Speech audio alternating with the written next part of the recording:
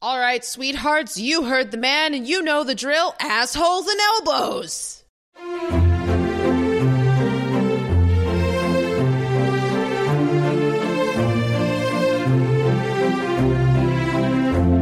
Welcome to Your Pick, a film podcast. I'm Tatum. And I'm Geneva. We are two friends who love movies and love sharing them with each other. Each week, we take turns picking a film that is close to our hearts and talk about why it moves us, to tears, to laughter, and everything in between. We celebrate the craft of filmmaking as well as the unique and personal ways we find meaning in the movies we watch.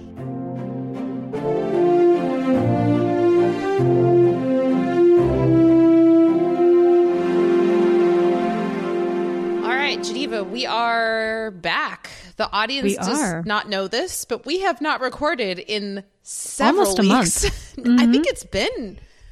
It has been almost a month. Yeah, it's been a while. So happy to be back. Yeah, I've missed it. Yeah, honestly, me too. So do you want to catch us up on anything you've been watching? Oh, Tatum, I have been watching so many things. I know. I've been watching your I've been looking at your Letterboxd because I've been like dying at work, and I look at Letterboxd, and every day it's like, oh, Geneva got to watch another thing. When will I get to watch something? I want to watch something. Funny thing is, I don't even feel like I've been watching as much recently because I've actually been I've been getting back into reading, which has been really nice. Ooh, cool.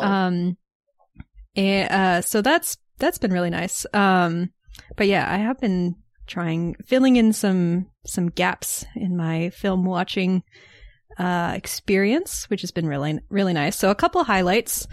I watched a film noir called In a Lonely Place from 1950, starring Humphrey Bogart and Gloria Graham. Highly, highly recommend. I have not been able to stop thinking about this movie ever since I watched it. It is Humphrey Bogart at his most sort of conflicted and miserable and scummy and unlikable, and he is absolutely magnetic as he always is. But in particular, Gloria Graham, who's an actress who did a lot of film noir, and I had not seen her in very many things before. She was in Oklahoma, even though she cannot sing, which did not favorably impress me before. But she is so fantastic in A Lonely Place, playing this really interesting, dynamic, kind of self-possessed woman who finds herself in a really difficult, impossible situation. And yeah, I highly recommend this movie. Basically, it's about a screenwriter played by Humphrey Bogart who is accused of killing a woman, and his next door neighbor, played by Gloria Graham, gives him an alibi. She knows he didn't do it. And the two of them then start dating. But as their relationship progresses, she starts to see how Humphrey Bogart actually has this really, really nasty streak and this anger problem that he refuses to get under control. And she starts to really fear for her own safety. And she starts to wonder if maybe he actually did do the murder after all. And I won't reveal how it ends up, but it's, yeah, really, really great movie. And then on a very different note, so this is not a first time watch, this was a rewatch, but one of my family's favorite go-to comedies is Wayne's World from 1992. Geneva, you sent me so many snaps of Wayne's World. I had not rewatched this movie in a while, and Geneva sent me like 4 different snaps that were all like 2 minutes long. This movie holds up. It is I will not say it'll work for everyone because it's a very particular style of humor, but it really works for me. I love Wayne's World. It is so stupid, but so funny. And then last but not least, last night I watched the silent film Wings for the first time, which won the very first Best Picture Oscar, the very first time that the Oscars were held. Wow, what a movie. I was I love silent film. I always have. I have seen quite a few of them, and I was just absolutely bowled over by the things that they were doing in this film. It's a long movie. It kind of makes me think of the modern day action epics, your John Wick 4s, your Mission Impossible Fallouts, where it's around 2.5 hours, but it is so well paced. It is exciting. There are shots of planes that and people flying in them that are, I mean, it's basically Top Gun Maverick, but made in 1927 without sound. It is incredible. Wow. And the story that it tells it's simple, but it really, really works. It's very engaging and emotional. I was weeping at the end.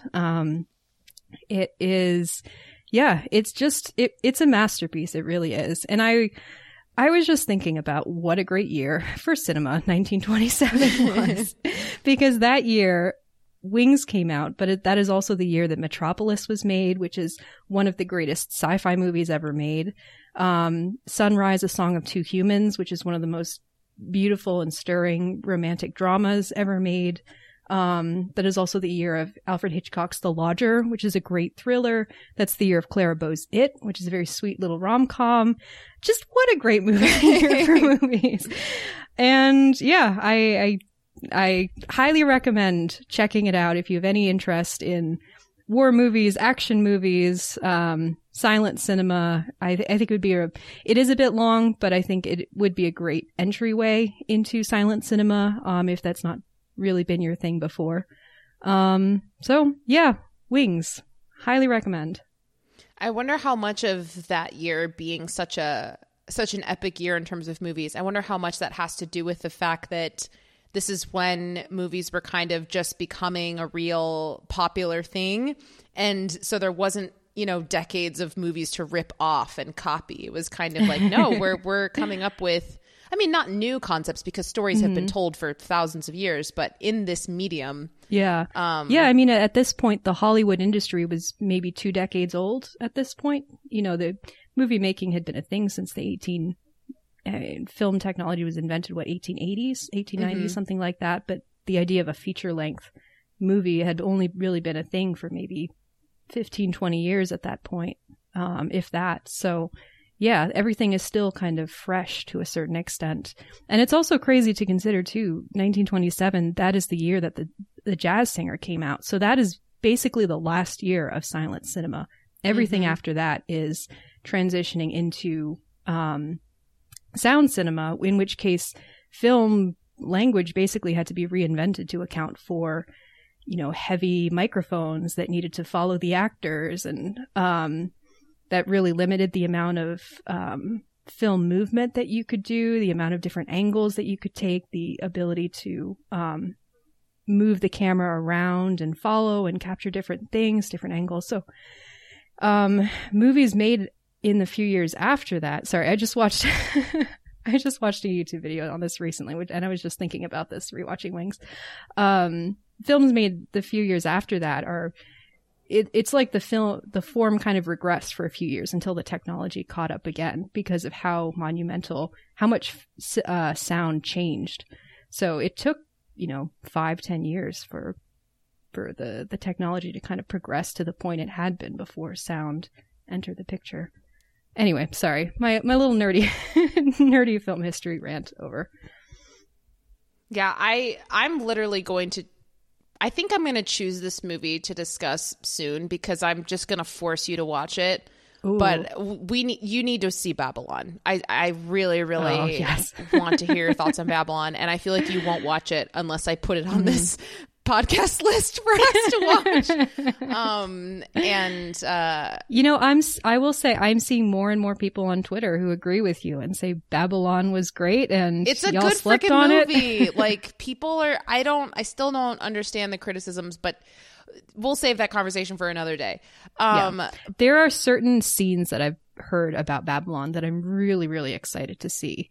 It's just more the fact that it's 2.5 hours long, and there is stuff around those scenes that I'm a little bit more ambivalent about, but who knows? Maybe I'll like it. Yeah, that's why you need to watch it and why we need to talk about it. I also wanted to ask, like, super briefly, we don't need to go super in depth on this, but I saw that you watched Eyes Wide Shut. I was wondering if you were going to ask about one this. One of my favorite Stanley Kubrick films that I feel like is very underrated. A lot of people just remember it as an orgy movie, which is why I didn't watch it for a long time, because I was like, ugh, I don't want to watch an orgy movie. And then I finally watched it because I'm obsessed with Stanley Kubrick and wanted to watch all of his movies. And I finished it and I was like, people are like flipping sleeping on this movie. This is one of the best movies I've ever seen. And so I saw that you rated it very highly, but I just wanted to let you know I saw that you saw it. I'm very glad that you saw it and that you liked it. And we will talk about it on this podcast at some point. I would love to. Yes, I loved Eyes Wide Shut. I thought it was fantastic. There were, I will say, the proportion of female nudity to male nudity could have been better for me. But I mean, that's partially thematic, maybe partially the fact that it is being made by a male director. But regardless, it's a fantastic movie, and yeah, I agree that it's very underrated. It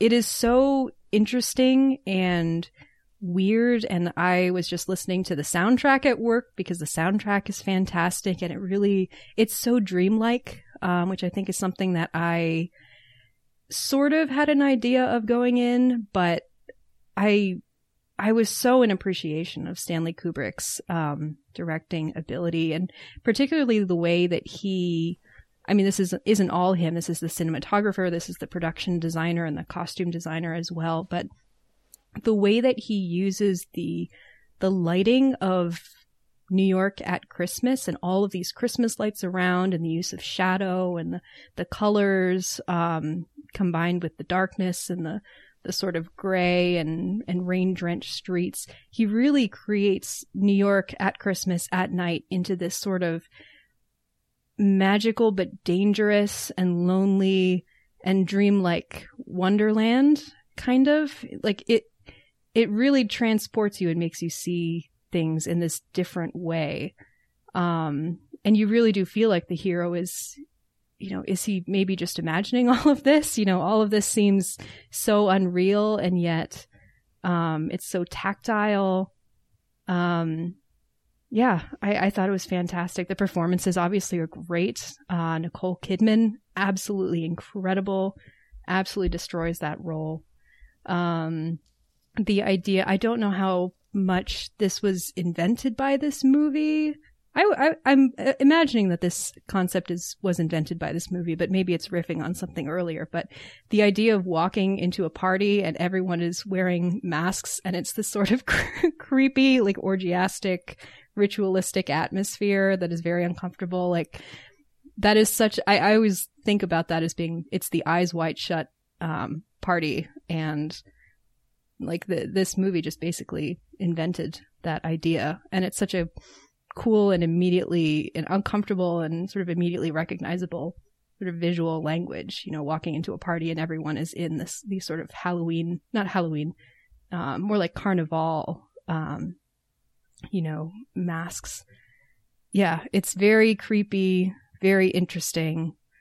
Yeah, sorry, I'm going to stop rambling, but Eyes Wide Shut, I really loved it.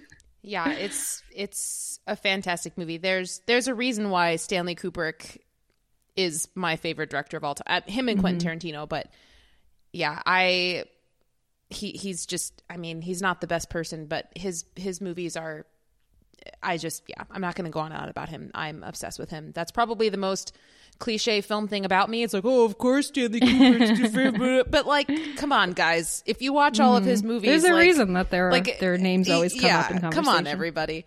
Anyway, okay, cool. So since it's been like 4 weeks since we recorded, I actually was able to fit a few things into my busy schedule.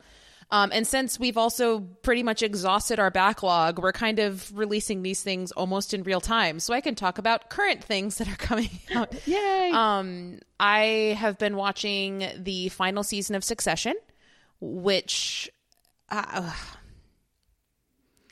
it is doing a lot of things that are unexpected, but in the best way possible. I think that the show, we're almost halfway through now, or we're about halfway through. The show creators have made some really great decisions in order to bring this show to the conclusion that I think it was always meant to have.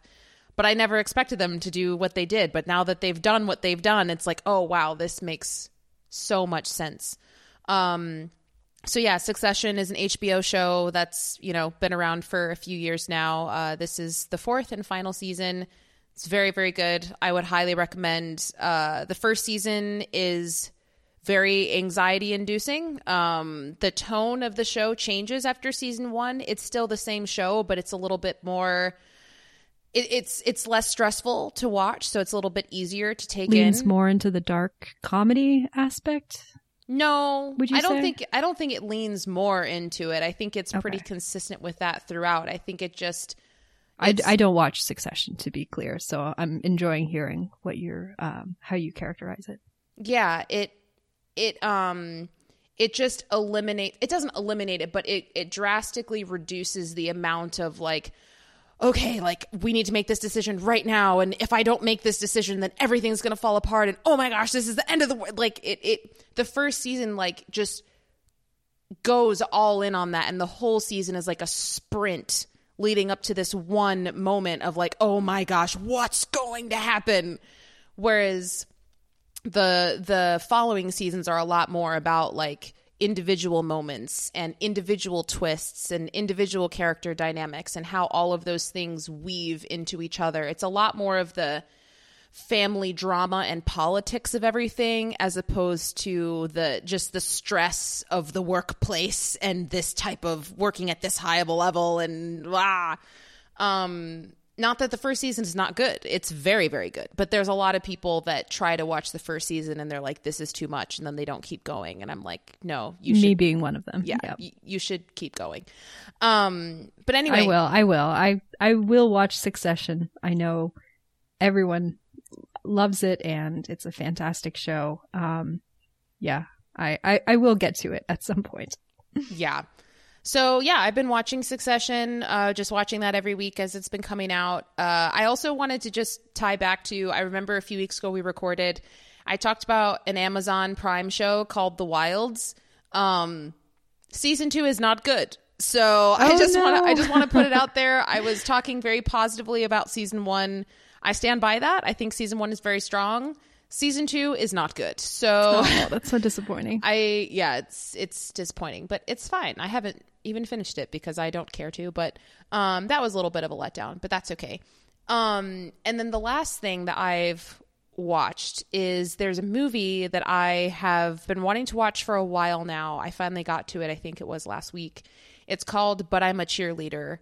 And I absolutely loved that movie. It's a very pointed, over-exaggerated satire of like a gay conversion therapy center. And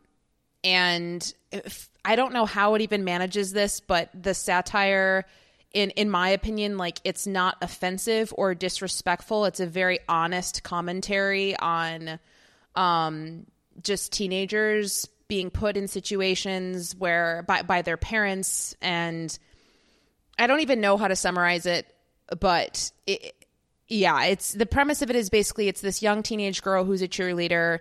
She's she's in this good Christian, stereotypical, traditional conservative family, and basically everyone knows that she's gay except for her. And so they all sit her down, her parents and her friends sit her down in this room. They're like, hey, so you're gay? And she's like, what?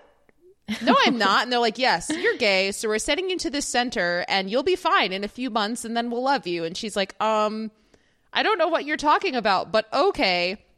And so then she goes to this conversion therapy center and they have this whole ridiculous process. But it's like it's drawn from real actual things that were done to people in these centers. But like, oh gosh, it's very exaggerated in a way that's silly. And there's like this step process and you have to go through all the steps of like, first admitting that you're gay. And then the second step is like what's your root? Like, where does it come from? And then it gets to this point where it's like, I'll just make up anything. So there's points where it's like, my mom drove the car when I was little and maybe that's what, and they're like, yes, that's great. It's like, okay, I'll just say whatever. So anyway, and then it's just this, then she gets to a point where she's not just going through the motions. Like she does recognize like, oh, wait a minute, I am gay, and what does that mean, and why am I here, and am I going to live this out, am I not, what are the impacts of that, so it's a really, really good movie. I was very impacted by it. I thought it was very, very well done. I'm sure there are some oh, sorry. It's Natasha Lyonne, right? Is the lead actress in that?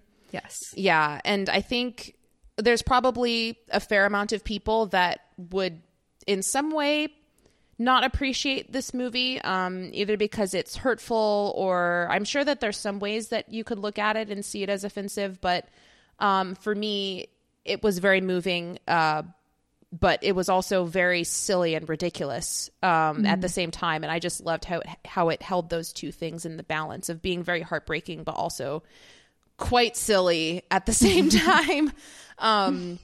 So yeah, I would highly recommend the movie, But I'm a Cheerleader. I feel like it's a movie for people almost of all ages, like 13 plus. I just think it's a great film. So, but yeah, that's basically everything I've watched in 4 weeks. Yeah, that's awesome. Actually, no, I finished. Basically, I watched The Wilds months ago. I just felt like I needed to give an update of that. So basically, all I've watched is an episode of Succession every week and one movie. So I also wanted to throw out there, and then we're going to jump into this review because we've been talking for 20 minutes already. But I wanted to throw out there, in case anyone is interested, just like a little bit of a plug. The show that I've been working on is a little known show called The Bear. It's a FX. You might never have heard of it. Yeah, it's an FX on Hulu show. I was a part of season 2 as the prop buyer. And I would just say, if whether or not you have or haven't seen season 1, I highly recommend you go watch it. Season 2 is very, very, very good. And all of us are super proud of what we've worked on. So I guess that's just like a plug, but also it's really good. So it would be both to my benefit and to your benefit if you watch it. I guarantee you won't regret it. It's stressful, but it's supremely acted and directed and written, and season 2 just swings for the fences. So I would highly recommend watching the FX on Hulu show, The Bear. Season 2 comes out in June, and we're excited for you all to see it. So, yeah. Yeah, we don't have an official release date in June yet, but sometime in June. I guess it depends on when Chris and Josh, the director and producer, finish editing, and whoever else is involved in that. But, yeah. So, anyway, great. Moving on. Let's jump into our review of Aliens. Let's do it. I'm super excited. Okay. So today on the show, we will be discussing James Cameron's 1986 action thriller, Aliens, starring Sigourney Weaver. The follow-up to Ridley Scott's Alien, which was released 7 years earlier, Aliens is considered to be one of the best film sequels ever made. The film follows its protagonist, Ripley, who wakes up from a cryosleep and then returns to the planet that she escaped from 57 years earlier. Her goal? To destroy the aliens that killed her entire crew on her previous visit. The goal of the military team that travels with her? To discover the mysterious threat that killed a colony of humans living on the planet. After they all arrive, they soon discover that their enemy is way more dangerous than they assumed. And also may not be the only enemy that they face. This is true. The classic James Cameron villain who's like, it's really money that matters. Yep. Capitalism. Capitalism. So this film was a huge hit when it was released in 1986 and went on to become one of the highest grossing movies of that year. Made on a budget of only $18.5 million, the film grossed somewhere in between $130 and $185 million throughout its theatrical run.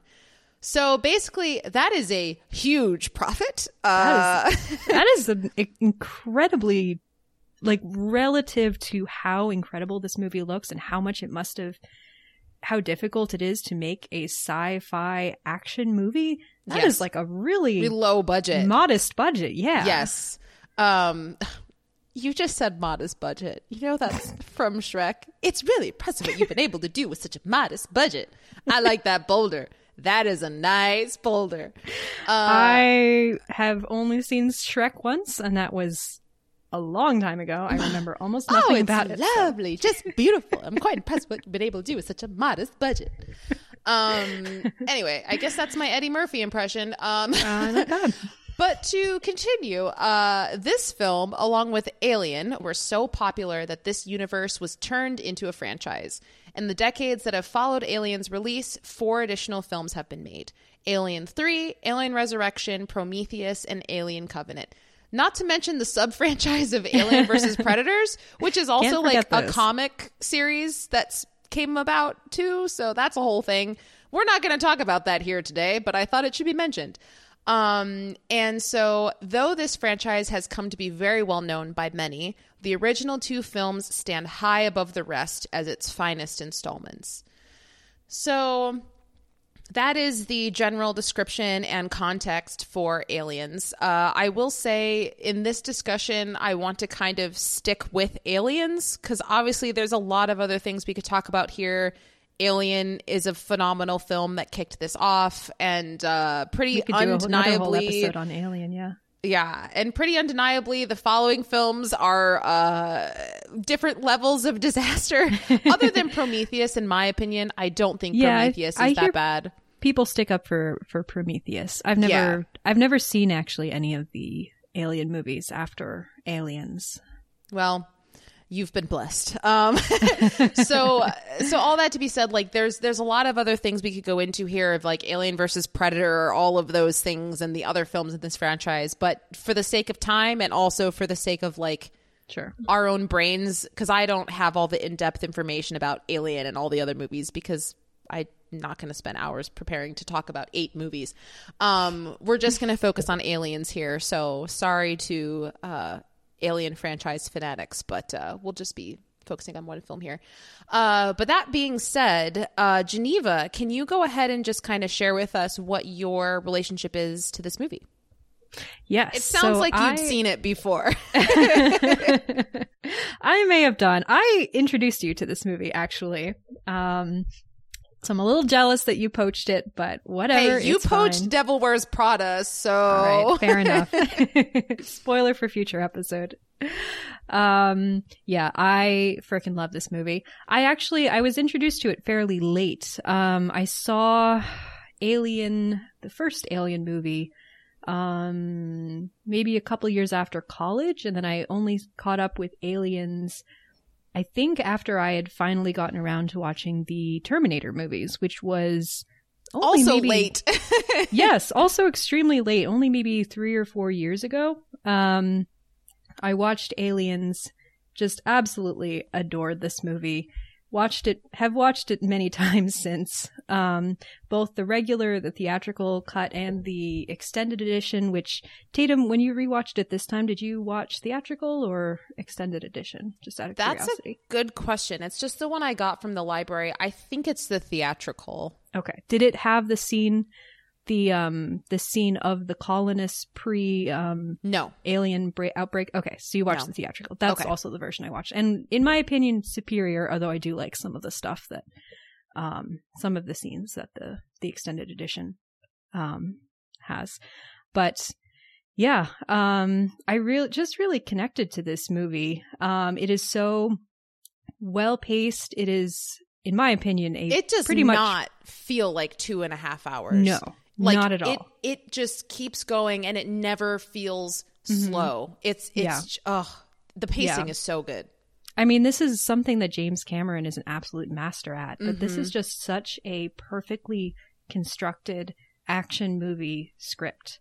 You know, every beat, every line of dialogue is serving a function. It is either look into establishing a character and who that character is and making you either love them or hate them depending on what the plot needs you to do. Yeah, man. Yeah, man. We're going down, man. It is seeding some sort of plot point or something to notice for later. It's just so flawless, and all of the performances are amazing. The way that James Cameron is able to introduce this pretty large team of people in the Marines, all of whom are completely original characters. Ripley is the only character who's a holdover from the first movie. you're introduced to these Marines, and within 5 minutes, you know absolutely everything there is that you need to know about them. You know what their different personalities are, how their dynamic works, who are going to be who's the comic relief, who's the hero, who are the villains, you know, the things that, setting up the things that are going to become important later. You love all of the these characters that you're inevitably going to see die, and so that you're all ready to cheer for them when they go out on a heroic moment. It's just really masterful screenwriting. Like, I was just so impressed. And then again, this movie just looks fantastic. You know, the special effects are amazing. The model sets and puppetry that was used to create the aliens are absolutely incredible. I have no idea how he was able to do all of this on such a small budget. So yeah, in summation, this movie is perfect. I love it so much. I love the relationship between Ripley and Newt. I love the relationship between Ripley and Hicks. Honestly, very the much relationship between Ripley and everybody, like, everyone, absolutely everyone. The Ripley and Bishop, the way that her opinion of Bishop changes over the course of the movie, and how it sets you up with who the android turned out to be in the first movie, sets you up to assume one thing, and then the slow reveal of, oh, he's actually a very different character, and they have a very different relationship. It is so well done, so satisfying. So, yeah, love this movie. Yeah, I love this movie too. So Geneva was correct. She was the one who introduced me to this. So I had seen Alien, and also I grew up with James Cameron. Like, I was shown all the Terminator movies growing up. Yeah, you showed me. Well, yeah, I don't think you showed me the first Terminator, but you definitely showed me Terminator 2. Yeah, I feel like within the last maybe 5 years or so, you've seen a lot of James Cameron's movies for the first time. Like Titanic, I feel like you watched all the way through for the first time recently. Didn't you say that? It was not for the first time, but it was for the first time since freshman year of college. Oh, okay. I thought you hadn't seen it all the way through at all. Okay, gotcha. But yeah, I grew up watching James Cameron. I'm a big James Cameron fan. I kind of like everything he's made other than Way of Water. We're not going to go that route today. But yeah, this film, when Geneva showed it to me, I remember we were in my bedroom. Like, I don't know, Geneva just came over and we were in my bedroom. We've got to watch this. Yeah, we were like, let's watch Aliens. And I don't remember if I'd gotten it from the library or if you brought it over or what, but I remember we finished that movie and I was like, Geneva, that movie was incredible. And you were like, I know. Right. And I just remember, like, there were so many moments where there were certain things that happened and I was like, this is the coolest thing ever. Like, when Ripley first goes back down to find Newt, and it's like she steps out of the elevator and the smoke and the steam is everywhere and she's holding this gun or flamethrower. Mm-hmm. And then when, like, the elevator door comes up and she's in the flippin', like, robot thing, there was just so many things. I was like, wow. The first time I saw the Queen, I was like, oh my, like, it's the coolest thing ever, but also super disgusting at the same time. Like, this movie is so visceral in the way that it uses, like, sticky, like, wet effects and crustiness, and, like, you really feel like you're there, and you feel the horror and the disgust of the alien, and it really builds so that when the aliens get destroyed, you are cheering. Mm-hmm. Yeah, I echo everything that you said. Like, this movie is just, from top to bottom, it's so well made. I mean, the cinematography, the set design, the sound effects, the pacing, the writing, the acting, the character development, just all of it is so good. And prior to watching it this time for this podcast recording, I'd only seen it once before. And so I was like, I wonder if I'm going to still have the same love for it the second time around. Because the first time it had the shock value of like, oh, I wasn't expecting that. It's still just as good the second time. Hot take, holds up. Yeah, it holds up for sure. And there are so many badass women in this film. I love how James Cameron is not ashamed to show strong women, whether they are grown adults or whether they're children. Like, the women are the smartest people in this movie, in my opinion, because this movie, I feel like, goes into this horror trope, not trope, but like this common thing that happens of you just sitting there and being like, don't do this, don't do that. like we know, like, don't open the door, don't go into the basement, it's like, just leave. Just like literally just leave. Why are we still doing? But they Why keep are we still going. here? But the women, well, I guess not all the women, because one of the soldiers is like totally into it. She's like, let's keep going. But I just love seeing strong women, and not in a way where it's like, oh, they're strong but also like sexy. It's like, no, they're just strong, and the fact that they're strong is enough. Like, that makes them hot, you know? Everyone in this movie is so freaking hot. Everyone in this movie is freaking hot. I feel like we could say that about a lot of movies we watch, but it's great. So I love this film. I was really excited to watch it again. It definitely holds up. And I'm excited to talk about it. And yeah, it's a phenomenal film. I will say the one thing that I kind of touched on this before, but I do think it's interesting how James Cameron just kind of repeatedly uses this villain theme of like, I know what's right, but because of money, I'm going to keep going. Like, he does that in this movie. He does it in Avatar. He does it in Titanic. Yeah, I'm like, all right. It's a common theme. Like, that's a pretty easy way out to like create a villain. Like, in this movie, I'm kind of like, do we actually even need that? But I feel like we kind of do. Well, otherwise, they would have just left. So yeah, I mean, it works really well in this film, and I think it's one of the things that helps this film to really hold up is that theme is only becoming more and more relevant the more our lives are governed by big businesses and pursuit of profit. It's also something that, I mean, it's been a few years since I've rewatched the first Alien, but from my memory, it is very much seeded into that first one, because a huge part of why that movie even happens is because of the company orders to go down to that planet, investigate the fact that they seed in an android without telling the crew what's going on. And the crew are caught unawares because of decisions that the company has made on their behalf and the ways that the company has made them unsafe in the pursuit of potential profit. So I think it's very much a theme within the first Alien movie that has been kind of carried over and then made even more explicit in the second movie. Yeah, I mean, I actually found myself thinking a similar thing watching this one, because there was a point where I was so frustrated. I was like, no one would keep doing this just for money. Like, this is just dumb. And then I was like, well, now that I think about it, actually, I think that there are lots of people that exist that would keep going just for the monetary, outcome. Because when Burke, that certain point where Burke is like, but maybe we can we can come out ahead and we can smuggle some of those embryos through quarantine, and that will be a great decision. It'll make us lots of money. And you're like, are you insane? Do you not see what just happened? But yeah, it's the Let pursuit alone of what money. just happened, but also how an entire colony of people were annihilated before you even got there. Anyway. Oh my goodness. But it's the hubris and it's the greed, and those are just universal human emotions and vices that are relevant in every time period. Unfortunately, you're not wrong. But yeah, so you mentioned a little bit about Alien, so I'm going to use that to kind of transition into talking specifically about maybe the plot and certain moments of the film a little bit more.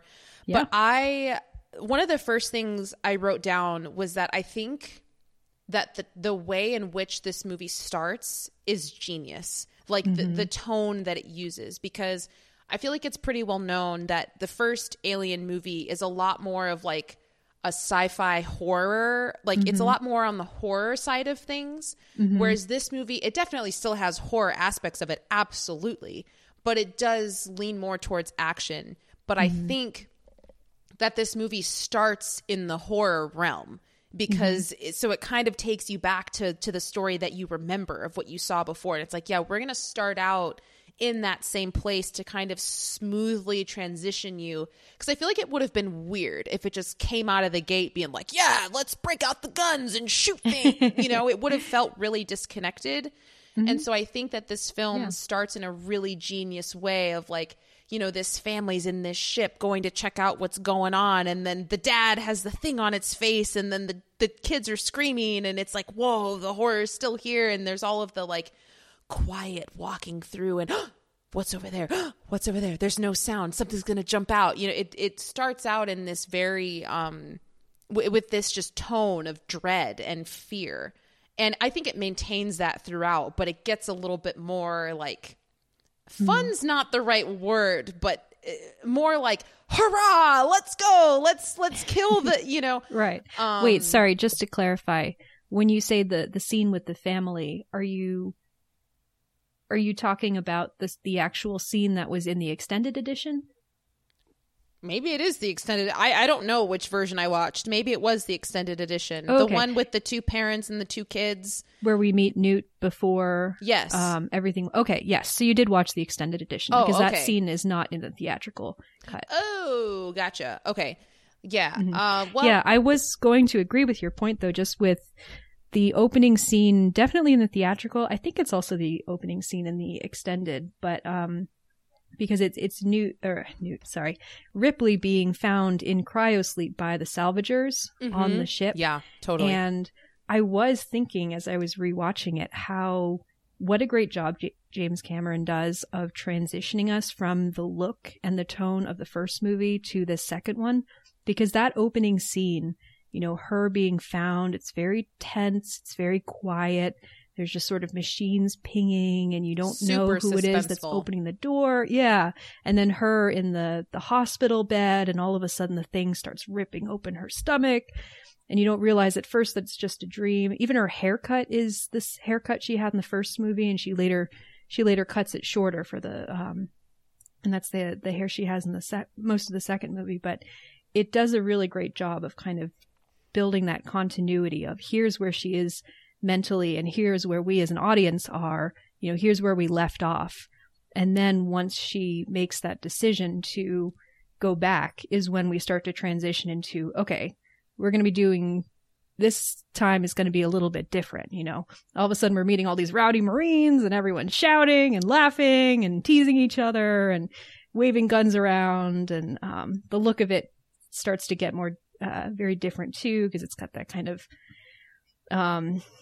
you know, very military, greenish, brown, gray. Once we're down on the planet, everything's misty and covered in resin secretions and gross and everything. And it's just, yeah, it's very different from the first one. But that opening scene does such a good job of meeting us where we left off. Yeah, I totally agree. I think that was a very, very wise decision by the filmmakers to kind of slowly transition us from one kind of film to the next, which I think is one of the many reasons why this is, in my opinion, the greatest sequel ever made. It just is. Except for I don't know. Whatever. Well, there's a handful that Empire Strikes Back is certainly up there. Godfather Part 2, I would assume is probably up there. I've not actually seen it, but yeah. I will. A small elite crowd. It's interesting that because I totally was not aware that some of the things that I saw in the beginning were from the extended edition. But just to note really briefly, speaking of Stanley Kubrick, there's one very clear Shining tricycle shot in that opening sequence that I'm like, that is, first of all, why is that even here? Maybe just to show like, oh, kids having fun in this place before it's destroyed. But also like a complete ripoff of the boy riding the tricycle throughout basically the entirety of The Shining. What year did The Shining come out of curiosity? I don't know what I'm wondering year. if it's like it had. Okay, I'm gonna look. I think it was pretty close. It came out before this. This was what, 86? 86. So Shining, my guess is 84, but I don't actually know. Just watch me be totally wrong, and The Shining came out after, but I'm pretty sure it came out first. Yeah, no, you're right. IMDb says 1980. Oh, dang, I was off. But still, came out before. Yeah. But anyway, I was like, is that a callback of trying to be like, oh, hey, this movie's scary because The Shining is scary? Or was it just purely a lazy ripoff? I don't know. I thought it was weird. But anyway, so yeah, I just made a lot of notes about just kind of the beginning of the tone and how it transitions and that moment. I feel like for me, the moment when it really started to switch to action movie was when they're all preparing to go to the planet and they're all kind of like prepping their guns and just like the classic, one of the greatest character introduction scenes of all time. Yeah, just like the classic, you know, army team scene in action movies of like, let's assemble and show you all of the guns that we use. And, you know, I just thought that was great. And I was like, oh yeah, this is the moment when we're starting to shift a little bit. The moment when the lids lift off of the cryosleep chambers, but instead of kind of the, you know, from the first scene, it's all very sort of quiet and sedate. But this time they lift off and everyone immediately gets up and is like so loud and rambunctious. Apone like apparently slept with a cigar in his hand, so he immediately puts it in his mouth. They're all shooting shit with each other. They're all making fun of each other's faces. It's so great. Like you can really, they do such a good job of establishing the chemistry and camaraderie of a group that's been together for a long time. They all know everything about each other. They have been sleeping and showering next to each other for months, if not years. There's just absolutely no privacy or anything left with them. And then Ripley's on the outside. And well, I love that moment when she starts to be included on the inside, when she walks up to them and she goes, "What can I do?" And they go, "I don't know. What can you do?" And then she's like, I can operate that thing. And they're like, "Okay, go show us." And she gets in and she's like, "Tell me where you want to move it." You know, I love. And they're just so impressed. They're like, "All right, great. She knows her shit. She's competent." Yeah, I loved that. And I also loved, I just love watching older films and just really being amazed by the special effects of how they did things. Because I feel like things just had to be so much more, I don't know. Maybe this is a mean thing to say. Not that I don't respect people that do animation, because obviously that is a skill that is very difficult. But I feel like the more I watch movies, I'm so impressed by practical effects. And I was just watching them introduce all of these big robots and machinery and these concepts, because I don't know the history of people operating robots in cinema, but I feel like in the movies that I've seen, this was the first version of someone being like inside of a robot suit. And, you know, it must have just been so cool at the time. And even now watching it, I'm just like, how did they do this? I genuinely don't know. And obviously some of it is miniatures and things like that. But, you know, it looks incredible. It looks so good. It does. And there really is no substitute for having an actor actually within the suit, or actually, you know, pushing some object or trying to balance themselves on the side of a cliff or whatever it is, you know. It's just, it really does look very different when these things are real. And the actor is actually having to, you know, tense up their muscles, or actually having to think about where to put their foot, or, you know, whatever it is. It looks so amazing. It looks so good, and you really believe it. You can put yourself in the place of the character in a way that you can't necessarily for something that is constructed digitally. Not to say that, you know, amazing digital effects can and haven't happened, but right, there is that tactile feeling that really can't be replicated. So that actually leads me to the question, what are your thoughts of the guns in this movie? Because I have conflicting opinions, because on the one hand, I'm like, these are really cool, but then on the other hand, I kind of think these things are so big that it's kind of ridiculous, and they seem more cumbersome than they actually, you know, like, because the guns where they're attached to their waist and they're, you know, the ones they look where they cool, took but it's also kind of like, they're so big that they're almost silly to me. Yeah. The ones where Drake and Velasquez have that are are fashioned, I believe, out of a Steadicam rig. They basically took a Steadicam rig and put a gun on it, and that became the weapon that they used throughout the movie, which looks so cool, although I agree it's probably actually very cumbersome.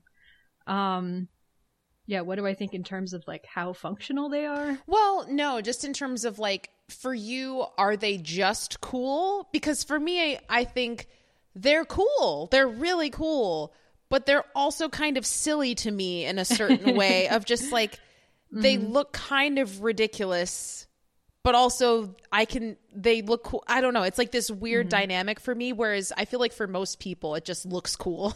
But I'm trying to see if I'm alone in this. I mean, for me, it mostly just looks cool. I mean, there's always the ambivalence about it, particularly now when we're rightfully having conversations about like glorification of guns in media. Like, it does get a little bit uncomfortable to a certain extent to be like, those guns look so cool. Ooh.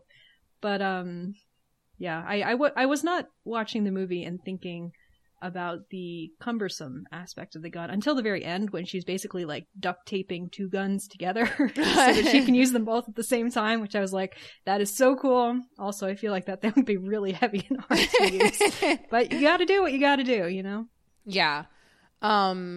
Interesting. Yeah. So I one of the things that I also loved about this movie is the, just like just the sound mixing. Because in particular, it was kind of a repeated sound throughout the whole movie, which is the beeping sound of just the, I don't know what you call them, but just kind of those motion trackers that they use. Yeah, the motion trackers. And I just loved how in certain moments that was the only sound that you heard, and it built this tension. And then it would go away at certain moments. Just the timing in which they would choose to include that sound versus not include that sound. I just thought it was absolutely genius. And I loved how they used that throughout the film to really, really just rack up the tension in these just really tense moments. And I loved the sound of it. You know, it wasn't this annoying beep, beep, beep, you know, it was this cool kind of just little silent blip. And some of the sounds it did beep, but I just thought it was a really interesting choice that paid off it paid off a lot. Yeah, absolutely agree. The sound design in general in this movie is terrific. I mean, the sound that they use for the flamethrower, as it's extinguishing eggs and aliens and various things, the sound that the alien makes when it gets run over by the that giant tank, and it all sort of squishes and the acid is going everywhere, is great. Yeah, so many individual moments that are just so well. What's that? Not scored. Sounded? Like designed? Designed, yes. Thank you. Yeah. Yeah, and I think just to kind of compliment the actors a little bit more, I think that you really needed good actors in order to pull this off, because this is, you know, an entirely fake world, and it could have been something where it's just like, okay, you know, there's just a bunch of aliens that are coming after, you know, it could be, if you had bad actors, this movie could have just been really silly. But I totally believe the stakes of these actors, you know, when the acid hits them and they're screaming in pain, or they're yelling when their partners, or not partners, I don't know the actual military term, but like the people on their team are being attacked and killed. And I believed that this was a real world with people really experiencing this. And I just think that the acting performances, obviously Sigourney Weaver is the, you know, pun intended, I guess, the queen of this film. But also, she was so, I mean, you're going to talk about this later, but she was nominated for Best Actress for this. She didn't win, correct? No. She was just nominated, but yeah, such a well-deserved actress nomination. And in general, I think the Oscars they really don't recognize action movie acting as often as they should, because it is a difficult thing to do, you know, to embody the physicality while you're also embodying this character and expressing this range of emotions through these different actions that the character is taking. And she is just phenomenal in this movie. She really is. Yeah, I think I mean, obviously, yes. But I also like the whole cast, you know, everyone is just selling the whole story. And I'm grateful to them for giving this their all, because it served their audience very well. Yeah. Well, while we're on the acting, unless you wanted to move on first and circle back to it, but a couple special shout outs that stood out to me while I was rewatching, is, well, first, obviously Hudson, played by Bill Paxton, R.I.P. He is, oh, what a loss. He is such a treasure. He is so funny. It's incredible how you believe his sort of the mini transformation arc that he goes through. Sort of two transformations, really, because he starts out as this really like cocksure, you know, just goofy guy who just believes that he can do anything, and, you know, oh yeah, we're Marines, we can do anything, rah. And then when everything starts to go down, he just completely falls apart, and he's such a coward, and he's like constantly screaming and moaning, and it's still funny somehow, you know, it's annoying, and yet it's also really funny. Like he toes the line before you start to get really annoyed.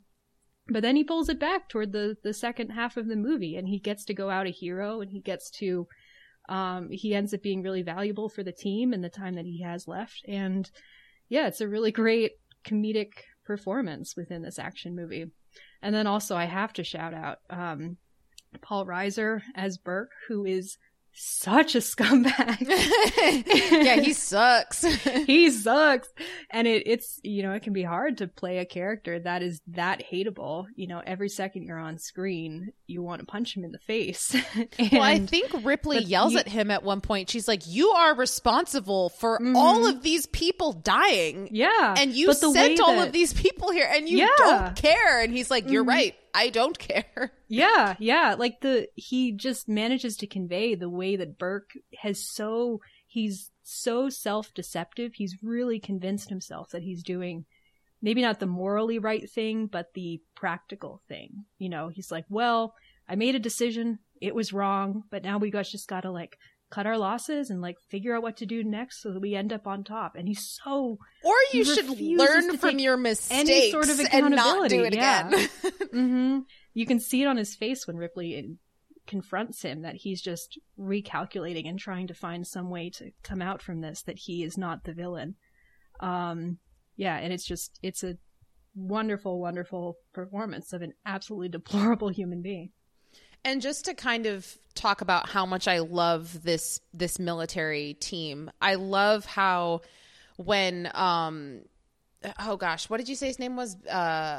Burke. When Burke, you know, tries to kill Ripley and Newt, and they end up getting out, and I love how when Ripley's kind of explaining to all of them, this is what he did, and this is why he did it, and blah, blah, blah, blah, and he wanted to bring it back by impregnating, you know, and they all believe her. Like, there is no proof. They haven't heard Burke say any of these things, but they trust her at this point, that they believe everything that she's saying, which is such a transformation, because just days earlier they were like, who's this chick? Like, you know, she's crazy. But now she's a very trusted member of their team, that all she has to say is that this guy is a bad guy, and they're all like, all right, let's stand behind you, you know? And I just thought there's a lot of moments in this movie that genuinely touched me, and I thought were just really beautiful, and this was one of them. I just loved, there were so many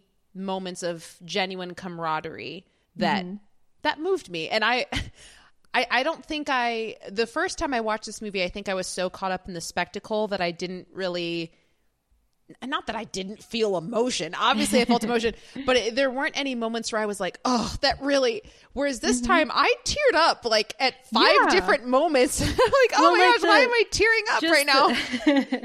The sort of subtle, almost background subplot of the fact that Gorman is a really green lieutenant. This is his first time going out on a combat mission, basically. This is a new team. He's never commanded before. And everyone on the team has worked together for years. And they are so dismissive of him, and he keeps making wrong decisions. Like he keeps screwing up. He freezes and he makes wrong calls and he doesn't give them the information they need. And you know, he's a pretty bad at his job under fire. But then once things really go down and Ripley finally takes charge and things are doing better, he pitches in to help. And by the end, that him going out with Velasquez, who's kind of been the most vocal person of being disgusted at him, them kind of having this final little moment where I teared up at that they're moment. sharing the grenade before it goes off. I teared up. Me too. Yeah, it got so me. Good. Yeah, it's it so got good. me. Yeah, and to your point too about like the team really coming around on Ripley.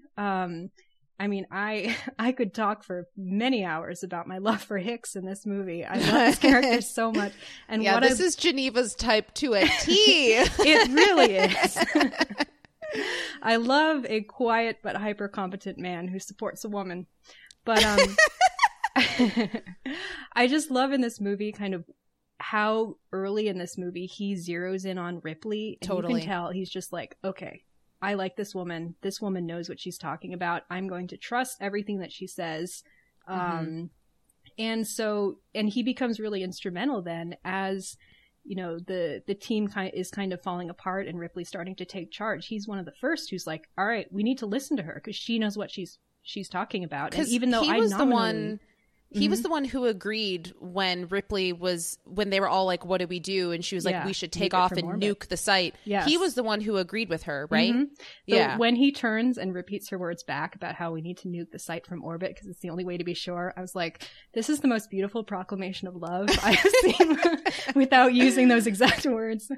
Anyway, but yeah, it's just like, it's really cool to rewatch the movie and just see how often early in the movie he's kind of just quietly watching her.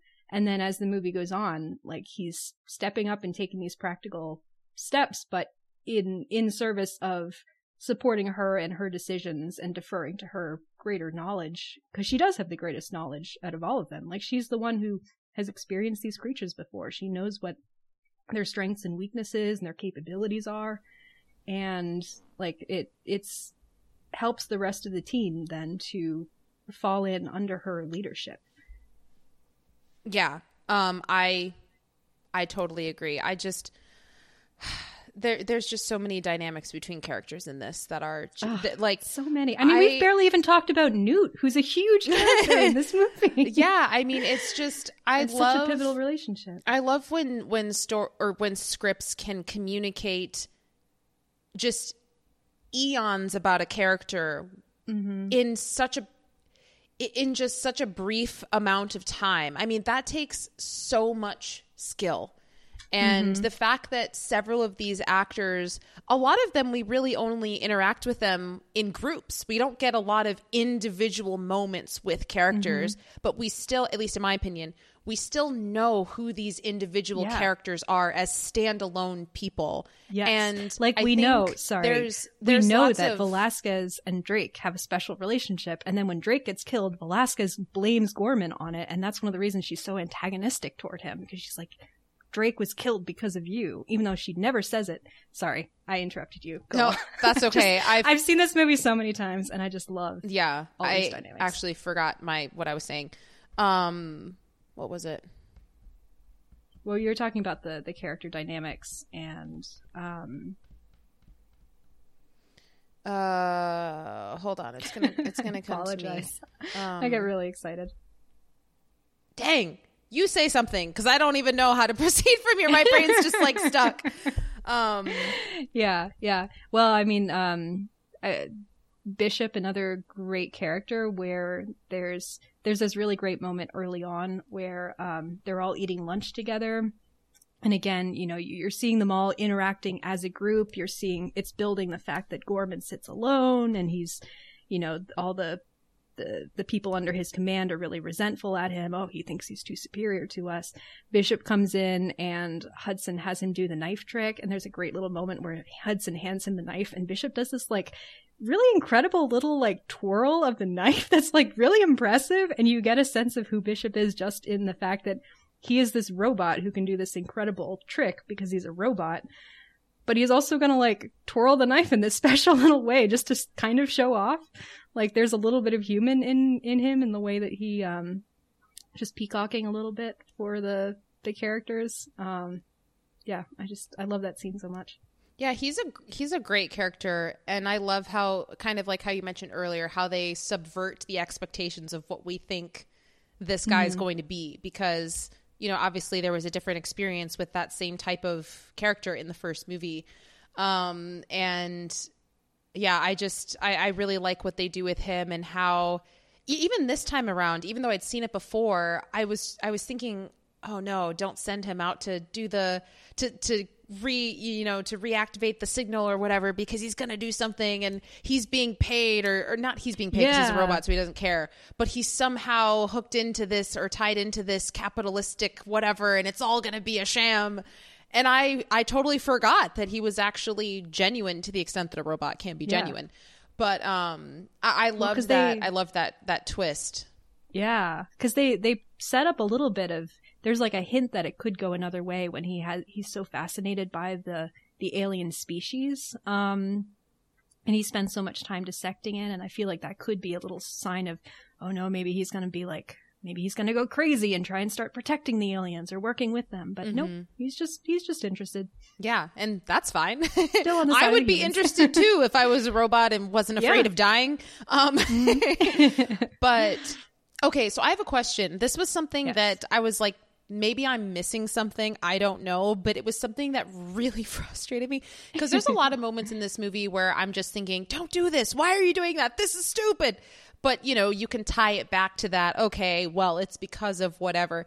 But this was something where I just kept thinking, I don't see any reason why you would go about it this way. And even though if you are going about it this way, why someone else wouldn't step in and say something. But the whole moment when Gorman is when they find out that you can't fire weaponry in this area, otherwise it's going to create this nuclear reaction, and so all he tells them is, you can't fire in there, and they're all just responding, wait, what? And you could have told them the reason why they shouldn't fire, but you won't, for a reason that I don't understand. And I'm like, yes, I understand that they're kind of establishing this thing of he's not really good at his job, like you said, and he doesn't really know how to lead this team. But also, there's two other people right there that have these headpieces on that can communicate to them. Why are they? I just was like, why would you not tell them the reason why you're asking them to get rid of their ammunition? That just doesn't make sense to me, but whatever. Yeah. I don't think there really is a reason, apart from just that Gorman is not a very good lieutenant, and he feels the need to assert his authority, but he did not kind of think through the fact that it would be helpful to give an explanation so that if things go south, they can be working around the parameters. You know, he's not thinking through, maybe it'd be better to give them more information in this situation because they might have to make decisions without me. They might have to improvise on the fly. He's just like, nope, I give order, they follow order, everything will go as planned. But Ripley could have stepped, like, she has a microphone and she has been talking to them. She could have said, like, it's not, I don't know. It just was odd to me. I thought it was weird, and it did make sense. And I still think it doesn't make sense, but that's fine. One issue in an entire 2.5-hour movie is really fine. But yeah, so I honestly, the rest of my notes are kind of things towards the end of the movie, but you did mention that we hadn't talked much about Newt, so I wasn't sure if you had any further thoughts on her. I think she's very interesting. I love the inclusion of her in this as kind of this daughter figure to Ripley, who's lost her daughter due to old age. Yeah, which for then anyone out there who's not aware, the backstory that Ripley had a daughter she left behind who aged and has just recently passed away after she is finally returns from her 57-year cryosleep. That is only in the extended edition. That is not in the theatrical edition. Oh. I definitely watched the extended edition. Okay. Yeah. So I think it's a nice... that changes a lot. Yeah, well, it's interesting because it's one of those things where it adds flavor and a little bit of depth to the interactions that Ripley has with Newt, but I don't think it fundamentally changes it. It gives you a little bit more insight into where Ripley's coming from, but I don't think it's strictly needed. So because it is still a very sort of motherly, daughterly relationship that the two of them are building. You also get that added insight of Ripley has lost her own daughter. I mean, Newt literally calls her mommy by the end. Yeah. Yeah. But yeah, regardless, I mean, I love the relationship between the two of them. I feel like I've heard people criticize the actress who plays Newt as like one of the not a very good child performance, but I completely disagree with that. I really love the performance of the young actress who plays Newt. I don't know her name. I don't think she really did a whole lot after that. I think she may have just been a child actress and didn't continue with acting. But yeah, I think she's really wonderful. She's a little bit unsettling at certain points, as you would be as a sort of traumatized child who's kind of warning people, like, they mostly come at night. Mostly. Like, ooh. Yeah. I think she's keeping it all together pretty well, considering what she's been through. Mm-hmm. Like that moment where they're all just drilling her of, tell us what happened, and Ripley's and like, she's just staring straight ahead like she's traumatized. Yeah, this poor child's going to need so much therapy. And then they're just like, she's useless. We're not going to get it. I'm like, guys, she's what, 9 years old? She's watched her entire everyone she knows be massacred by aliens on another planet. Like she's been living in the air vents by herself for God only knows how long. Like Yeah. Well, and it's like an early sign of how the sort of official stated mission of the team / the company's like unofficial purposes are diverging from Ripley's purposes. Is that they're like, Newt is useless from their point of view. Like they just want to find where the rest of the colonists and what it is that happened here. But Ripley zeroes in on, this is a child who needs our help, and if we can only save one person, I'm going to save her. I'm going to make sure that she gets out of this alive. And it shows, the humanity that she has, and the humanity that the rest of the team is able to sort of bring back or take on as they grow to aid Ripley in making all of this happen. Yeah, I love the tenderness that she has toward her, the way that she is able to speak to her in a way that is kind of age appropriate, but is also not talking down to her. The very cute little conversation where she's like, oh, no bad dreams in there, in your little doll's head, so can't you sleep like the doll? And the Newt is like, that's because she's made out of plastic. I'm like, okay. Yeah, and don't talk to me like I'm 4. I'm 9.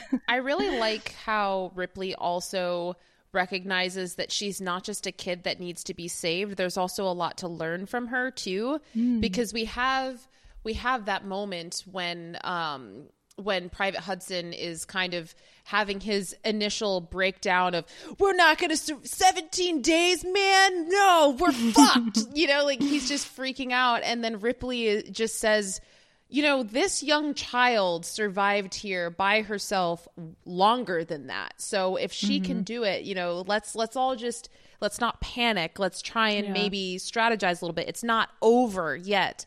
And I like how she kind of helps them all start recognizing that she actually is not just a damsel in distress. She is a valuable member of this team. And she kind of plants that seed in the beginning, but then we see it really come to life by the end when she's the only one who helps them navigate these air vents in order to get out. It's basically because of Newt that they survive. Yeah. Otherwise, they would have been trapped and killed a lot sooner. So, I love kind of going back to something that I said in the beginning. One of the things I really admire about this movie is that the women are the heroes. The women really are. And I don't think that the film is ashamed about that. Obviously, there's strong men in this movie. There are women that take leadership and are very good at what they do. And they are very strong and powerful and whatever. But at the end of the day... But the men show their strength by listening to the women when they know more than they do or have better ideas than they do. Yeah, I feel like we don't We don't see that very often in movies, especially not movies made by men, and especially not action films. It kind of like how I said in the beginning, you see powerful women in action films, but a lot of times, you know, for example, in Mission Impossible, Rebecca Ferguson, very powerful, also wearing like flippin' skin tight pants, or Scarlett Johansson as whatever the flip her character's name is in those Marvel movies. Like, yeah, she's powerful, but also what is she wearing? Or, you know, it's just, there's always this dichotomy of, in order for women to be powerful and strong and whatever in these action movies, they also have to be these, you know, freaking goddess model women who have these incredible skin-tight suits, bodies that aren't realistic, you know. Whereas this movie, it's like, no, we're just real, but also we can be super, super powerful at the same time. And there's different types of women too, because I feel like, in my opinion, Ripley's character, she's not, in my opinion, like, she's not physically ripped. You know, we see her in these in tank tops and her underwear, and she's kind of, you know, she's not out of shape, but she's not like ripped, you know, but she still is very strong and powerful in her own way. And then we have, I think her name is Velasquez, who is ripped, and she's very powerful in that way. And then we have Newt, who is a child, but she's also very strong in terms of her, like, her, what's the word I'm looking for? Not perseverance, but her, like, her resilience. Yeah, her resilience as at such a young age, and being able to step up to the plate when she needs to. You know, these women are all, or girls, I mean, because Newt is a child, but they're all very strong in very different ways, but they're all, I love it. Well, I love it. This movie is a feminist movie, and it's made by a white man in the 1980s. I think it's great. But James Cameron also did that in flipping the Terminator, you know. I was going to say, he kind of set the template for that in the Terminator. Yeah, well, it's a mental toughness. You know, there's a variety of sort of physical strengths that are on display from the women, but they do share this quality of sort of mental toughness, of resilience, of kind of a moral strength as well, in wanting to do the right thing. And in the case of Ripley, there's a nice variety there, but great representation. Also got a shout out because she only has like 2 scenes. My favorite of the Marines that are not, you know, the major named ones is Pharaoh, the pilot, who I just love. I feel like if she had been able to be on the ground, aviators in the dark. Yeah, we're in the pipe 5x5. Yep. She's great. R.I.P. Pharaoh. I just love how, I was going to say, I just love how this movie introduces the kills, you know, like the ones, there's so many kills that happen on screen, but there's also so many that happen off screen. And like that one with the aircraft when they're flying in to get them. That one is just it's so good how they set that up, how all he sees is this like slime, and we all just know. We all know. We all just know. And then she's like, Spunkmeyer, where are you? Where are you? Yep. I love the fact that when the creature opens the door, she immediately goes for the gun, even though it's like obvious that it would be useless, but that's still her first instinct. Yeah. I mean, if it's the difference between going for a gun and trying to defend yourself, or just sitting there and just saying, okay, well, this is the end, you know, I'm going for the gun too. Yep.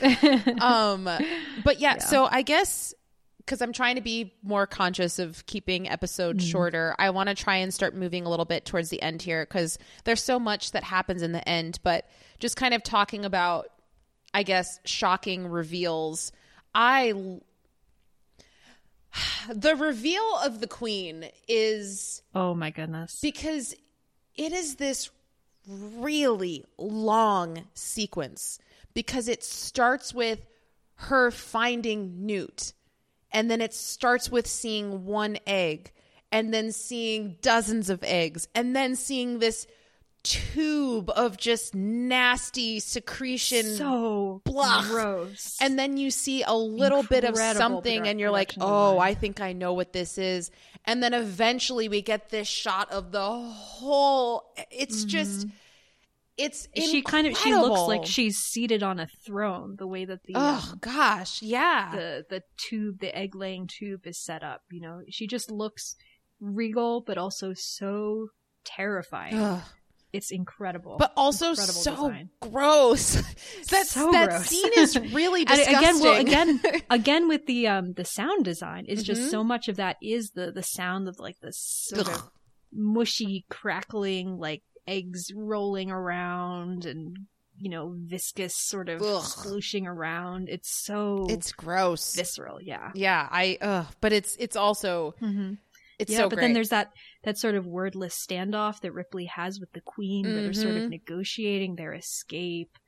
But then at the end, the Queen is kind of it's like, who's going to make the first move? And so Ripley just lights them all up, and she lights them up. She goes like so far overkill. I'm like, those eggs are cooked, and yet she just keeps going. And I was cheering alone in my apartment. It was great. Yeah, it's so great. And then obviously it leads to this.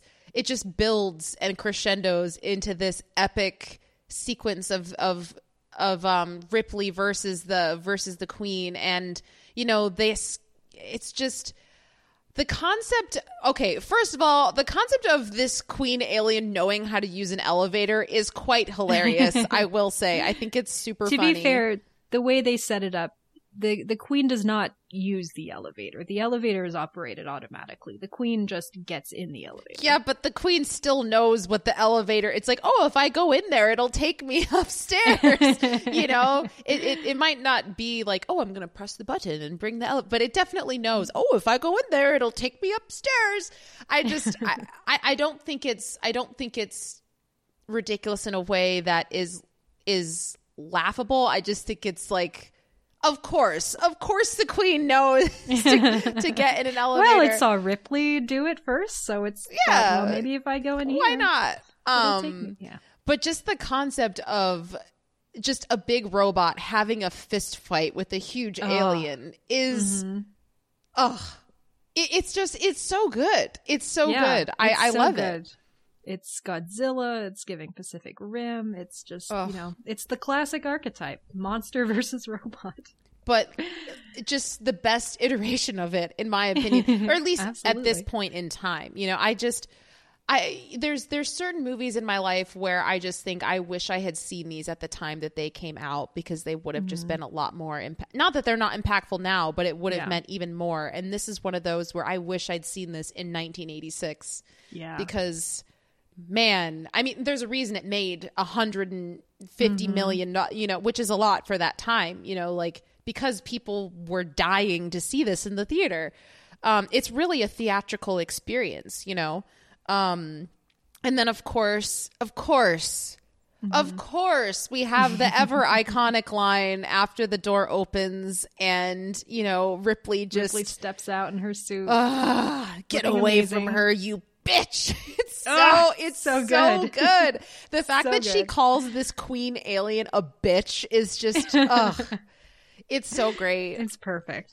Perfect. James Cameron just has a way, because he's got I'll be back, he's got get away from her, you bitch, he's got I'm the king of the world, and then instantly iconic lines. Then draw me like one of your French girls. He just assholes and elbows. He's just a master at creating these lines at the right moments that are just, in any other context, they probably would be just silly, but he just creates them at the right moments, and they just are immediately iconic. He knows how to work the audiences, how to move the audience emotionally, and to bring them into those highs, those peaks, and create those moments where you're just ecstatic. You're just like, yeah. It is kind of sad, though, I will say. So this is going to kind of sound like a tangent, but I'm going to bring it back around. I am a fan of Avatar. I'm just going to say that as a statement. I am. I don't think it's a perfect movie. I see the problems and the complaints that people have. But that being said, I like Avatar. I am not a fan at all of Avatar: The Way of Water.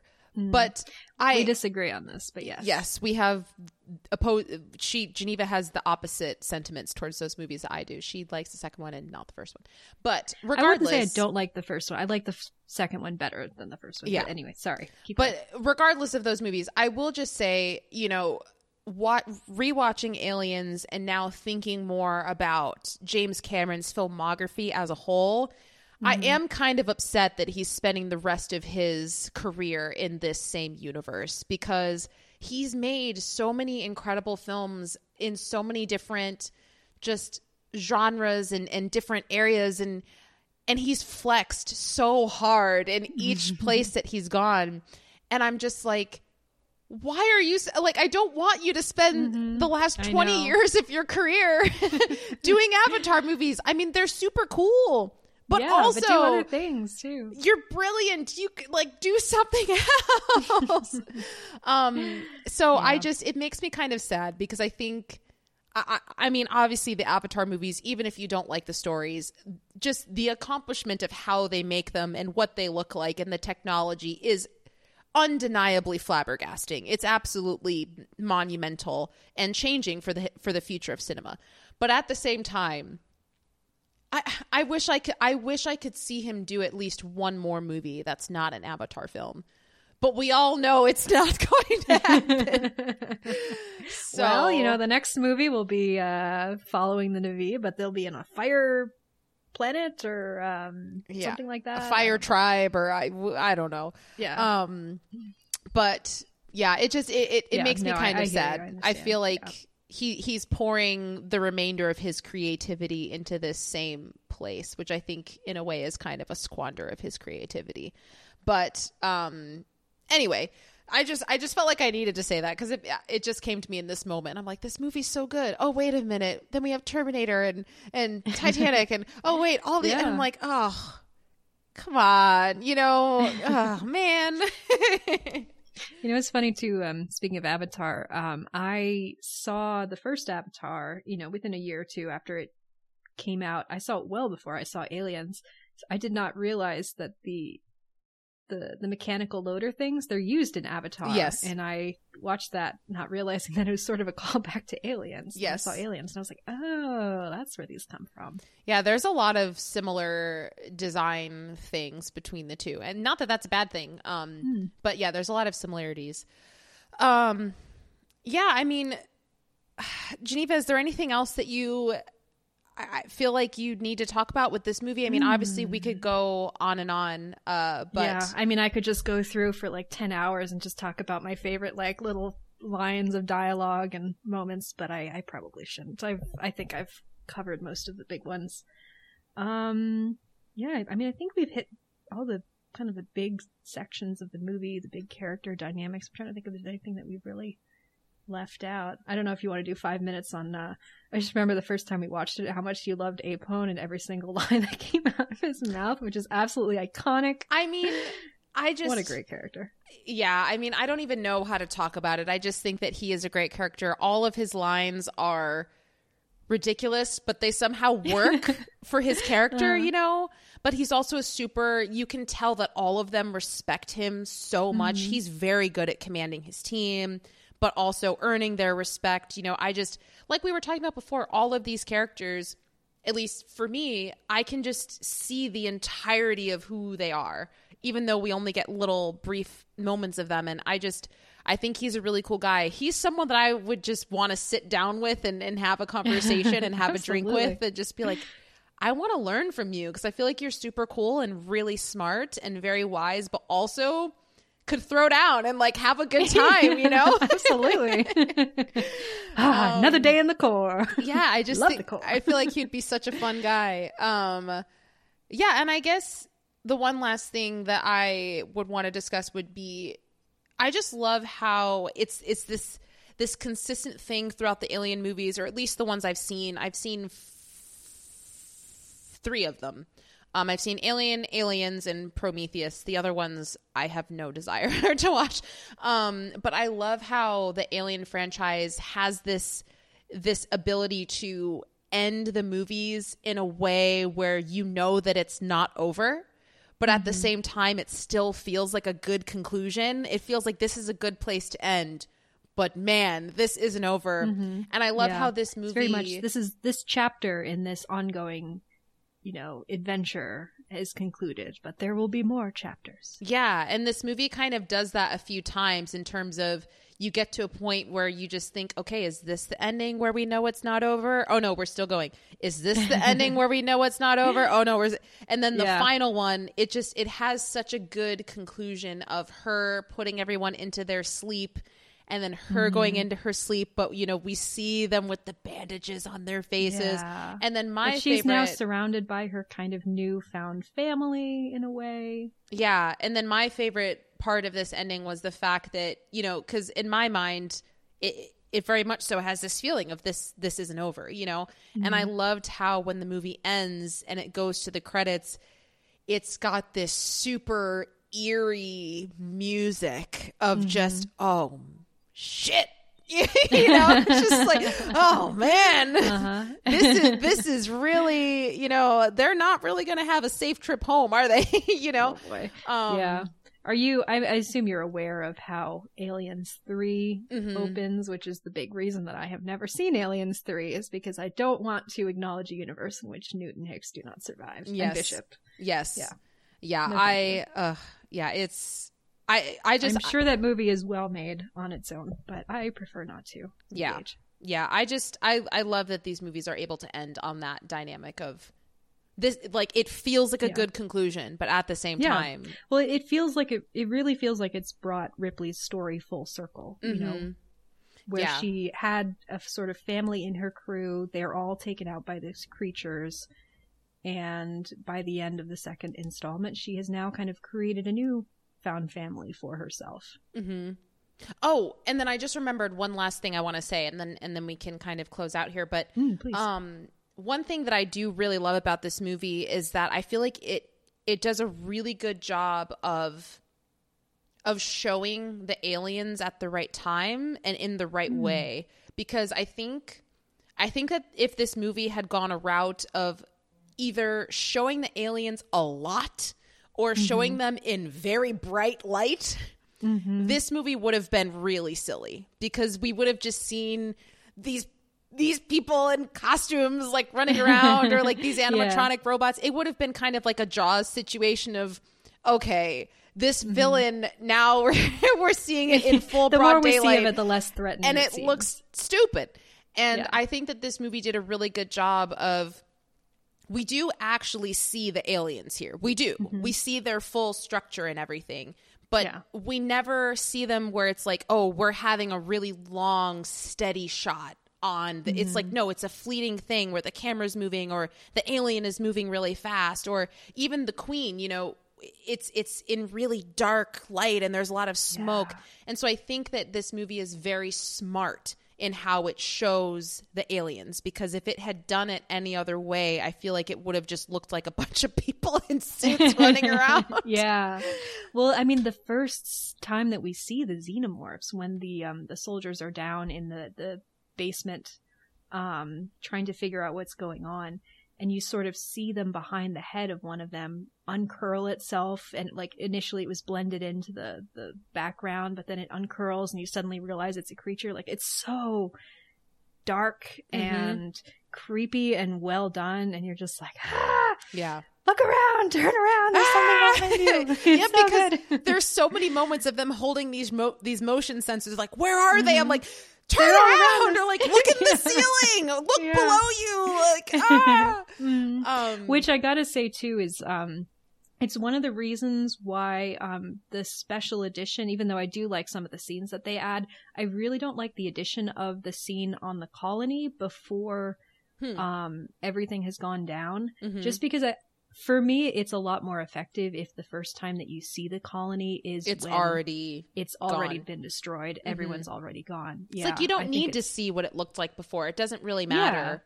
Yeah, you get everything. You know, you get everything from them exploring the abandoned place. And you already know that Newt's family is dead. Like, you don't need to see them dying to understand that concept.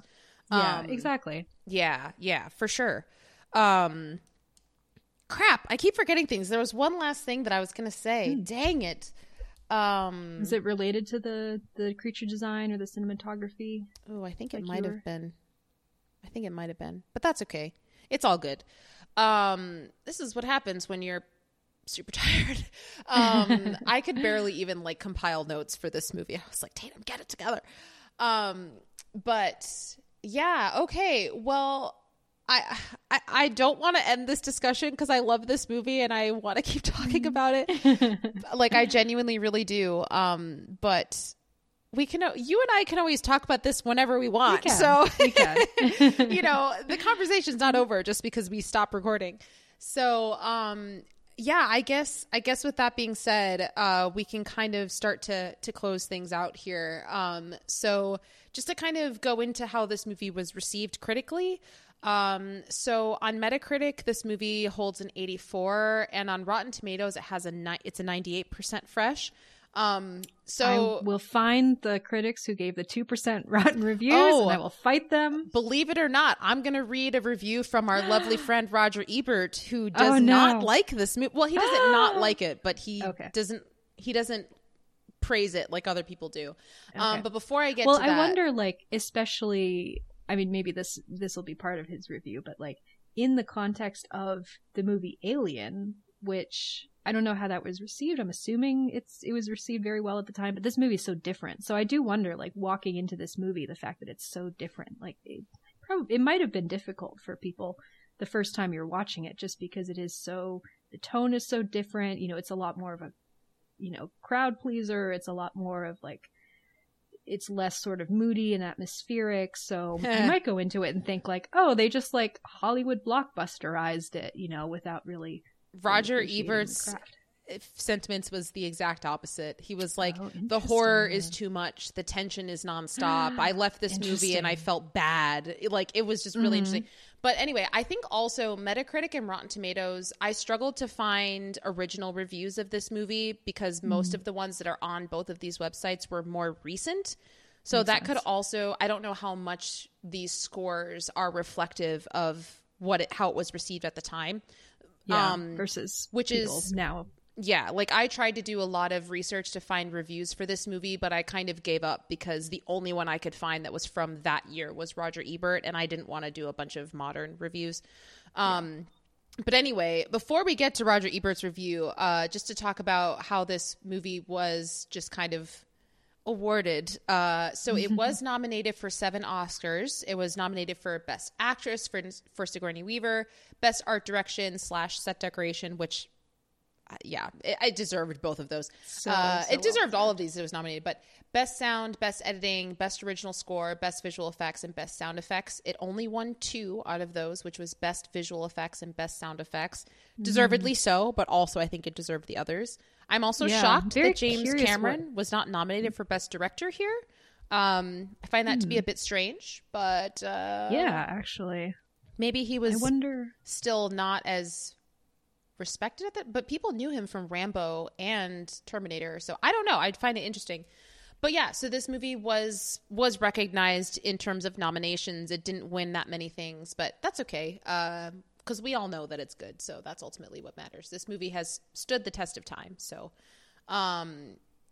So to get to Roger Ebert's review, like I mentioned before, this is the only review I was able to find that was from the time.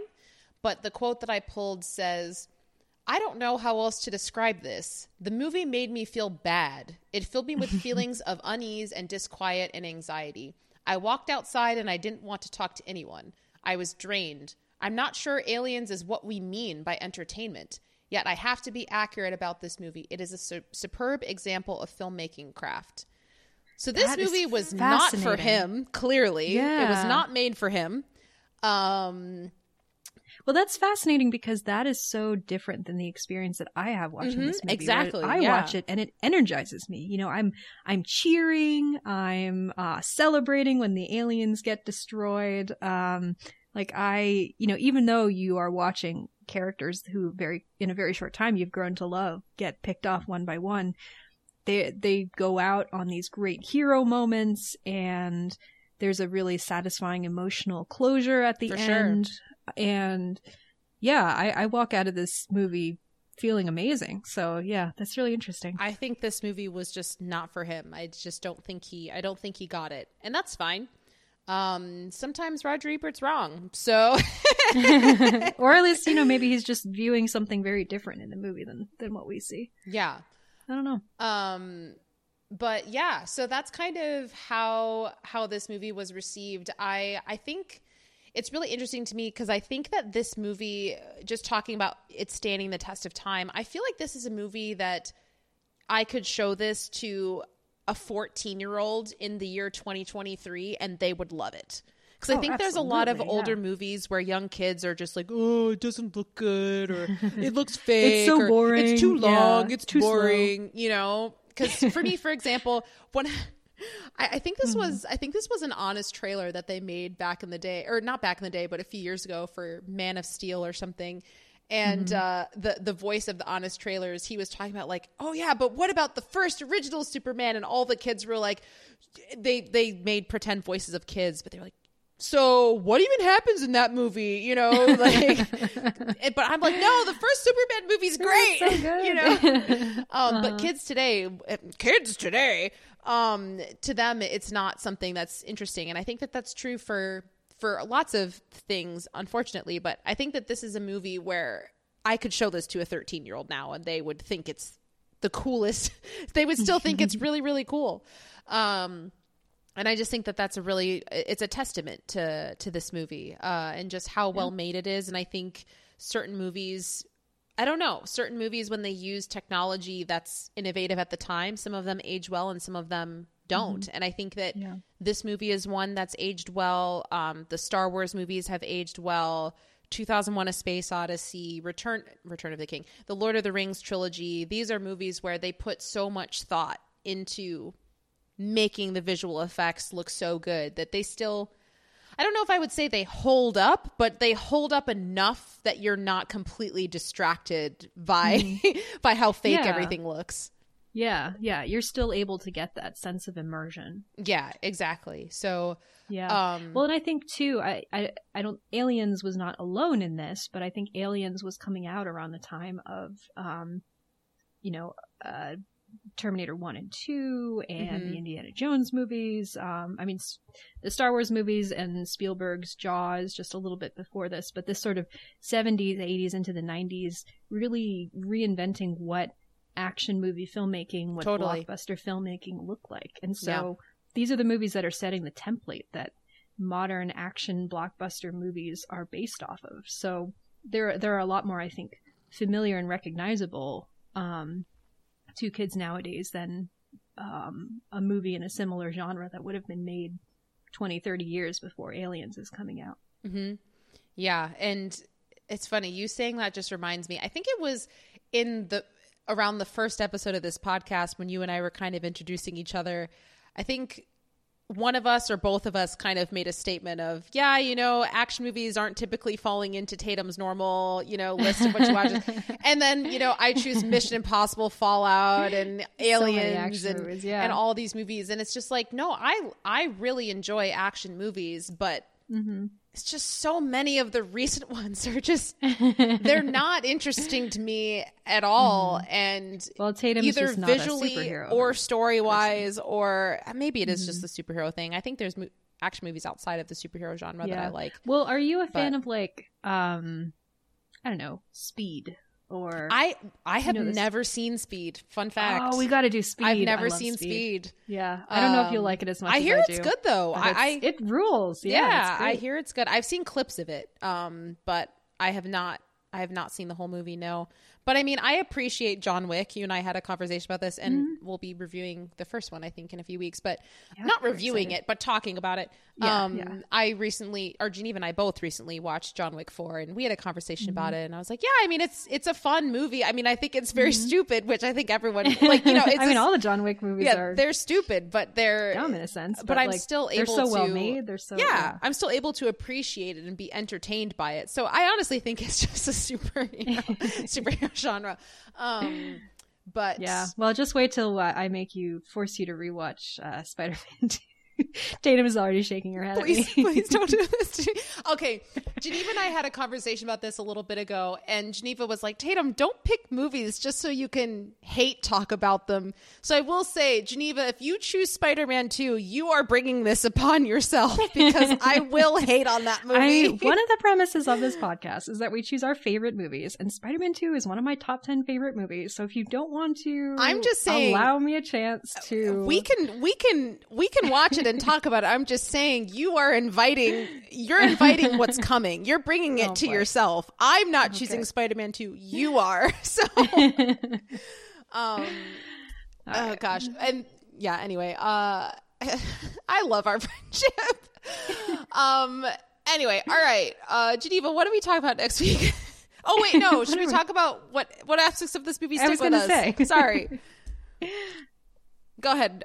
What has stuck with first? you? Yeah, what stuck with you? Oh, wait, no, I go first. Sorry. Breaking the format. What a mess. Guys, I haven't slept in weeks. We're doing great. I literally just finished my job like 2 days ago. Yeah, so this movie, I mean, what sticks with me? I mean, I don't even know. I mean, I think just the combination of the incredible action with the heart that goes along with the movie. I think that it's just both of those things are so well realized in this movie, and I think it's a perfect combination of it has fantastic, phenomenal action, but also it has the heart behind it to really, really make this movie just a hit out of the ballpark. Yeah, and I'm not going to ramble on and just repeat things that I've said already, but I think that I just love how this movie combines both of those things. And because I was going to try and say, you know, all the quotes or specific things that they did visually, but I'm like, no, the reason I love the quotes is because they develop the characters, which is what creates the heart. And, you know, and the reason the action has the impact that it does is because I care about the characters. So I think it's just, this movie does such a good job of just combining just phenomenal action with really, really great character development and making people or creating characters that I care about, because there's so many action movies that just have these ensembles and there's, you know, red shirts that are dying left and right. And I'm just like, I don't care about you. Why, you know, what's the reason? You know, the stakes here feel like nothing because I'm not invested in this because I don't care about these people. Yeah. So many action movies where there's like, oh, it's the team that we're going to be working together, but everyone on the team is this sort of faceless, interchangeable person apart from the one or two leads. Yeah, it could be anyone, you know? And I just, I really appreciate that about this movie. I think it's very well written. It's very well just composed and put together. And, you know, I'm really glad I watched this again, and I think this needs to be a movie that I watch more often because it's really flipping good. Yeah. Well, a word to the wise, I was going to rent it on Amazon, but I went ahead and bought it instead because it's only $1 more. Did you really? It's like $5 on Amazon. Yeah. Nice. I will eventually buy it on. What did you say? Was it gentle? You know, weirdly, not a very gentle experience. Geneva sent me a snap of her buying the movie, from Amazon Prime, and it has these little words that kind of describe the genre of the film. So it's like action, thriller, gentle. And we're like, what aspect of this movie is gentle? Yeah. I don't know what weird AI was. Who wrote this? Picking these keywords, but anyway. Yeah. But anyway, all that is to say, right now, as of recording, it's only like $5 on Amazon. So the thing that really stuck with Geneva about this movie was how gentle it was. But yeah, I mean, you basically said everything that I would say. You know, it is such a well-crafted movie that is so fun and exciting, but it also has so much heart to it. And yeah, it really is the characters is the reason that I keep coming back to it. You know, it's Ripley, it's her relationships with Newt, Hicks, with Bishop, but it's also the secondary characters and how quickly and intensely we fall in love with them, and we cheer with them and we cry for them when they, die. There's so much humanity to this movie. I really love the moments of kind of grace that are found in the characters as they're able to redeem themselves before they go out, or they're able to form connections. I love tracking the way that relationships change over this movie. Every time I watch it, I find something a little bit different to appreciate. So yeah, this movie is so well made, but it really is just great characterization that keeps me coming back. Yeah, I agree. So yeah, with all of that being said, I guess that will be a conclusion to our discussion of the fantastic movie that is Aliens. So Geneva, can you tell us what fantastic movie we'll be talking about next week? Yes. So as briefly alluded to earlier in this episode, next week we are going to be covering The Devil Wears Prada. Yes. The incredible, I think, 2006 workplace comedy set in the high fashion world.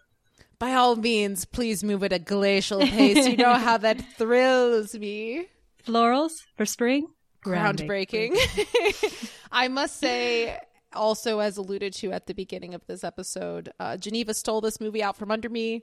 This is another movie that comes from my very short list of favorite movies of all time. And even though I'm salty that Geneva chose it, I'm very excited to talk about it. I'm glad she chose it because that way we get to talk about it. But we will not be choosing any more movies from Tatum's all-time favorite list for a while because we've already done we've done Mulholland Drive. Now we're doing Devil Wears Prada. We did Pulp Fiction. We did Pulp Fiction, and I think we did one you more. We gotta slow down. Right up. Yeah, we have not really done a whole lot from my top 10 list, so I need to get a move on. We need to slow down because my list is a lot shorter than yours. I feel like if we're blowing through it. We've got a couple coming up that I'm very excited about. Yes, it's gonna be a good time. All right, sweet. Well, everybody, thank you for joining us for another week, and we will be back next time to discuss Devil Wears Prada. So, thanks for joining us, everybody. Until next time, bye. Bye.